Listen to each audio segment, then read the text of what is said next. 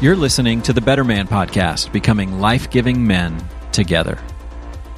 Hey there, everybody, and welcome to the Better Man Podcast. My name is Adam Tarnow, and I'm joined today by Chris Harper. Today, we are going to talk about fatherhood.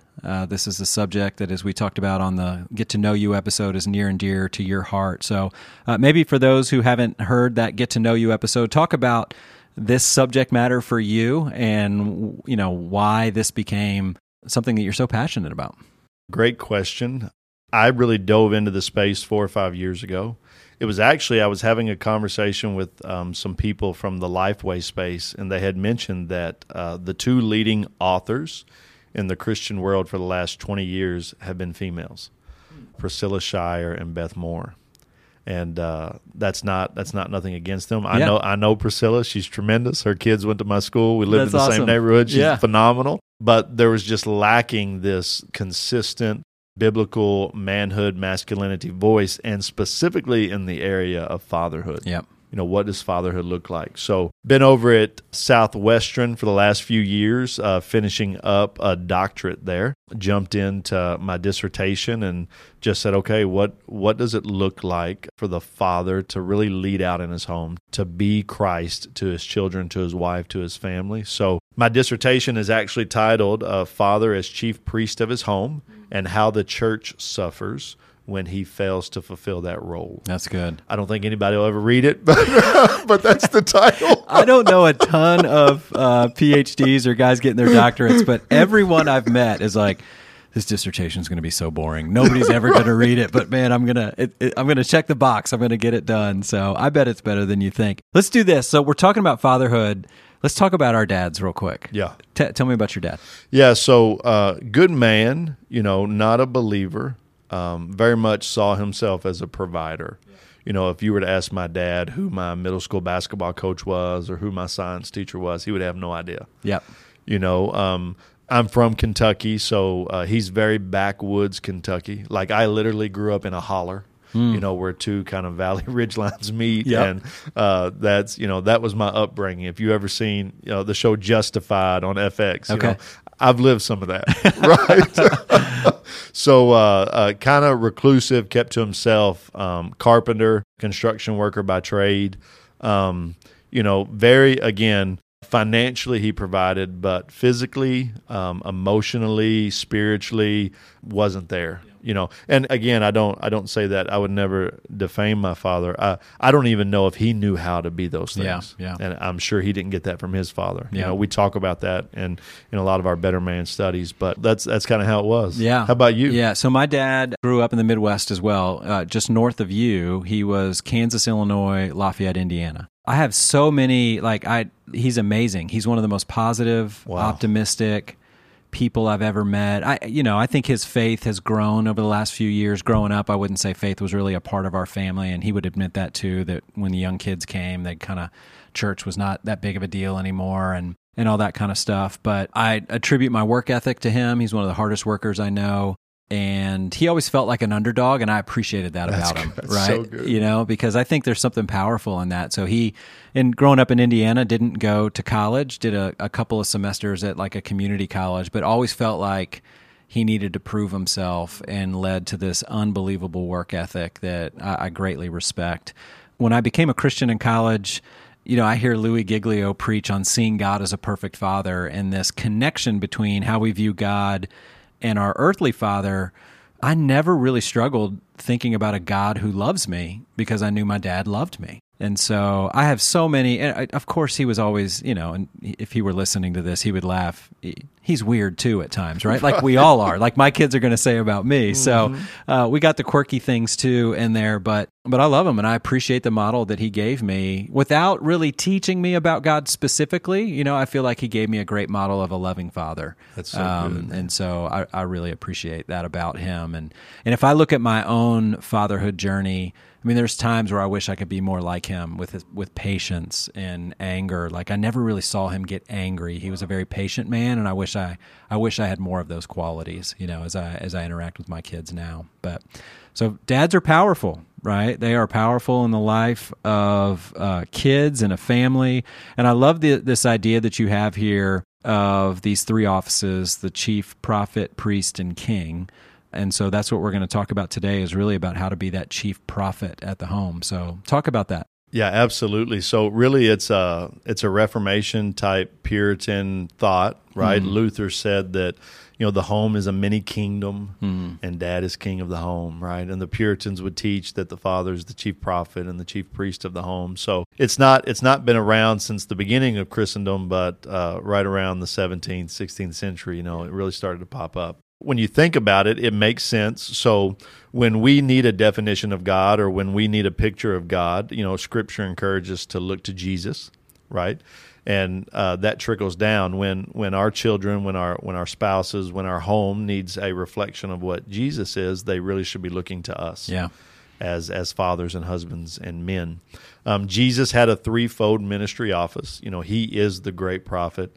He's the Word of God. He's the great priest, the great sacrifice. And he's obviously King of Kings. So we need to reflect that. We need to image that in our house. So when we think about what it means to be the chief prophet in our home, when you think about the office of prophet or role of prophet, they were the mouthpiece of God. They spoke to the people from God, right? Delivering God's message, delivering God's warnings, delivering God's word, whatever it is, they were the messenger. And that's exactly, as dads, that's exactly what we should be in our homes. We should be God's mouthpiece, delivering the very words of God to our children, to our spouses, to people who come and go in our homes. So you mentioned in a other episode when we talked about your family and just get to know you a little bit, that you've got right now 4 kids under the age of 10 in your house. I have a 13-year-old and a soon-to-be 12-year-old. My 13-year-old texted me today. Just this is the difference between you and I right now, right? is this one text. My 13-year-old texted me today, said, "Dad, I woke up at 9:20 a.m." And I was driving to lunch going, there are so many dads out there right now that would love to know that their kid sleeps till just past 6, right? Or past 7. Absolutely. I bet that's a little later than your kids are sleeping in right now. Absolutely, brother. Yeah, I'm not even sure one of mine went to sleep last night. So I remember those really young years and trying to do the devotional or trying to have a conversation at dinner. So I think you're in the middle of this right now. How are you trying to live out being that God's mouthpiece? Because, listen, we can't just wait until they're older. That's right. We got to do it now, That's right. With the season that we're in. We got to do it now, the season that we're in. And let me just encourage you dads out there, if you have waited, if this wasn't you, no time is like the present time. Yeah. Whether it's with your adult children, whether it's with your grandchildren now, you can start being God's mouthpiece right now, listening to this. But you're exactly right. 4 kids under 10. It's tough. You've got to be creative. Yeah, that's good. Right. So you got to keep it fun. For example, here recently, we just started a game in my house called Standing on the Word of God. And we have a little platform that the kids have to stand on and either 1 foot and bounce up and down, and we time them, and they recite Bible verses. And they're all in competition with one another because they want to do it the longest, right? Yes. So creating games, one of the ways we do it is singing Scripture, praying Scripture, reading Scripture. It doesn't have to be everyone sit down, put your hands in your lap, right? Be respectful. That's not the case in my house. There are ninja swords. There is stuff being thrown. Yes. You'll catch a Hot Wheel in the face at my house real quick, right? Yes. So you just got to be creative. My first encouragement would be creative. Keep it light. Don't take yourself too seriously, especially at those younger ages. And think of new ways to get God's word across. That's so good. And listen, I don't think we're going to outgrow that. If you're teaching adults, be creative, right? That's in right. the way you're teaching that. I love that. So that's super encouraging to me because as my kids, I could probably get their attention with 12 and 13, maybe 5 minutes longer than your kids' attention, right? So maybe I have a little bit more time that they're going to pay attention to me. But what I'm finding right now at this age is trying to grab things that they're watching, listening to, and pausing and going, "Oh, what's wrong with that?" Or can you guys think of a verse that talks about that? Or is there a story that reminds you of that? And so let's talk about, I hope I get his name right, Walker Hayes. Is that the country music artist right now? Yeah, Fancy Like. Yeah, with Fancy Like. So his newest song or newer song, AA, he talks about trying to go to church so I don't go to hell. And so it's a catchy song. It's great. He's got a really cool story. If you're bored on YouTube or whatever, just go watch his story. But that was a great moment where we were listening to that in the car, turn it off, and just go, Josh, what's wrong with that lyric? That's so good. Right? And just trying to get him to think about these things that they're listening to and how that relates to God's word. Like these are the ways you need to try to interpret this stuff. So that's encouraging to hear. And Adam, what's so good about that and what's so important about that, you acted as God's prophet in that moment, but you could do that because you were equipped, because you knew what was wrong with All it. right, that's because good. you knew the word, right? Yeah. So I would think, just to encourage dads out there, another thing that we need to be aware of is we've got to be versed in the scriptures, right? So Paul talks to Timothy about making these good deposits into the bank, right? And the reason why he uses that language is because Paul knows at some point, Timothy, you're going to have to make a withdrawal. Yep. And you don't want to be bankrupt. You don't want to be sitting in the truck with your son and the AA song comes on and you miss that teaching moment because you didn't have anything to pull out of the well, right? But because you had that stored up, man, you were locked and ready to go. Yeah. And that's such a great point. Yeah. So I think that may be one of the stumbling blocks for a lot of men that I meet with is this idea of, I don't feel equipped, right? And maybe it's like, listen, I'm in my 30s, I'm in my 40s.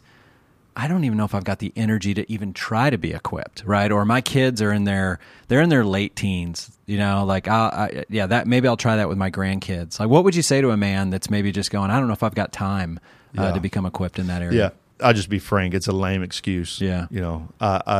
I remember what John Piper said. John Piper said the greatest advent of Twitter was the fact that when we get to heaven, we no longer have an excuse as to why we didn't pray enough. Yeah. The reality is we probably spend too much time on social media. Yeah. Maybe playing video games, watching movies, working out at the gym. Scripture has to be a priority. It is the bread of life. It is what fuels us. Now, that doesn't mean you give up everything and just lock yourself in a room and read the Bible. Yeah. None of us can do that's that. Good. But I work out every morning, and typically I have the Bible playing when I'm working out, or I'm listening to a podcast, or I'm listening to a YouTube series that's explaining a certain passage of Scripture or something of that nature. So if you are a high-capacity guy that's running 100 miles an hour and you've got to carve up your time strategically, look at ways in your day to integrate the Word of God. Yep. So you're not missing out on that, because not only will your children and your household suffer, but ultimately you're going to suffer because you're not being nourished. That's good. That's good. So this idea of being a mouthpiece, it can take a couple of different forms there, but you're right. You can't impart to somebody else what you don't possess yourself, right? That's it. Yeah. That's it. And so you got to be able to take some time and prioritize that. What else on this idea of being the chief prophet? Any other thoughts or encouragement? So we're big catechism people in my household. Yeah, that's a big word. Describe what that means. It is. It's just it's to put it simply, it's routine learning, right? It's a set of questions and simple answers. Historically, that's what the church did. You have to go to probably a Presbyterian or an Anglican church to get any of it today. Yeah. But we have certain theological questions that we ask, and then our kids memorize the answers. And they start doing that as early as 2 years old. And here's the catch. They don't necessarily know the Bible or the theology behind it, but they do know the answer. That's good. And that'll start to develop over time. Yeah. So we actually wrote our own. We have a Harper Family Catechism. Okay. Right? So if one of my children walked in right now and you looked at my daughter and said, Scarlett, why did God make you strong? Her immediate answer is to help the weak. If you ask my son Malachi, why did God make you rich? He'll say to help the poor. If you ask my son Calvin, why did God make you smart and special? He'll say to bring him glory, right? And he's 3. He has no idea what that means. Yeah. But I'll give you a great example. So my 9-year-old son's been doing that for 7 years now. And I went and picked him up from school not too long ago, and the PE teacher comes out and says, "Hey, I need to tell you something." And I said, "Yeah, what's up?" She said, we were doing the 3-legged race today in gym. And there was a kid in Malachi's class who maybe was a little overweight, maybe wasn't as popular, and sometimes gets pushed to the side. Yeah. She said, without being prompted, Malachi noticed that and went over and was his 3-legged race partner. And she goes, I haven't seen a 9-year-old do that, and I just wanted to tell you. Yeah. And immediately in my mind, my son's been saying for 7 years, why did God make you strong? Well, to help the weak. Right? Now, he might not know what that means. And if I looked at him today and I said, great job helping that weak kid in your class, he'd say, Dad, he's not weak. He's bigger than me. That's right. Yeah. That's right. But what's slowly being ingrained are these principles we want to pass down to our children. So good. You know, Christian Smith just wrote a book called Handing Down the Faith. You know, he was the guy that coined the term moralistic therapeutic deism 20 years ago. Yeah. His newest research project, it was 20 years of research looking at different faiths, different religions, and how they transferred from one generation to another. Out of all the research, 2 things that stood out. One is the place that transfer happens is in the home, and the most important figure is the father. That's amazing. It's powerful. And that doesn't matter if you're Christian, if you're Muslim, Orthodox Russian, whatever. Yeah. The living room and the dad, the 2 most important factors. So I would just encourage dads with that. You know, whether you want to be or not, you're the chief prophet of your home. That's right. Like that's your mantle, that's your responsibility. So know the word and pass on the word. Yeah, and that idea, the speed of the leader, speed of the team, something that over at Watermark we used to say a lot, or another way, like faithfulness of the leader, faithfulness of the team. I mean, what about the home where the dad right now is feeling like, listen, I can't recall the verses. Like, I believe it, I kind of know it. My wife's the one that does all the scripture memory. She holds their attention so much better.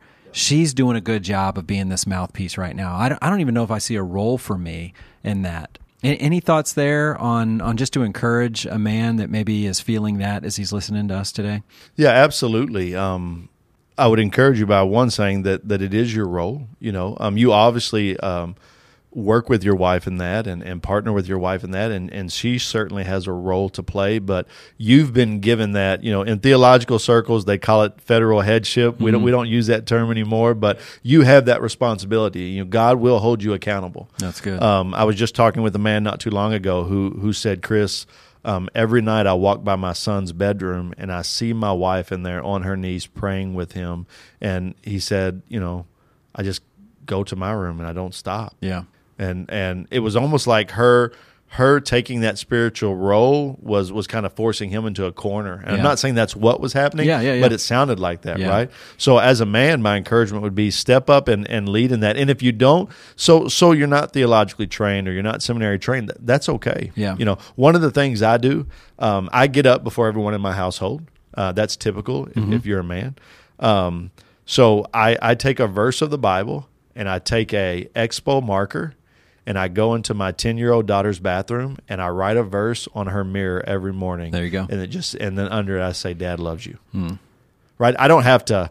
I don't exegetically break that verse down. I don't the doctrine behind it, right? So the word of God is like a lion. You don't have to defend it. Sometimes you just have to let it out of the cage and let it eat. I like right? that. Yep. So just put scripture in front of your kids. Write it on your walls.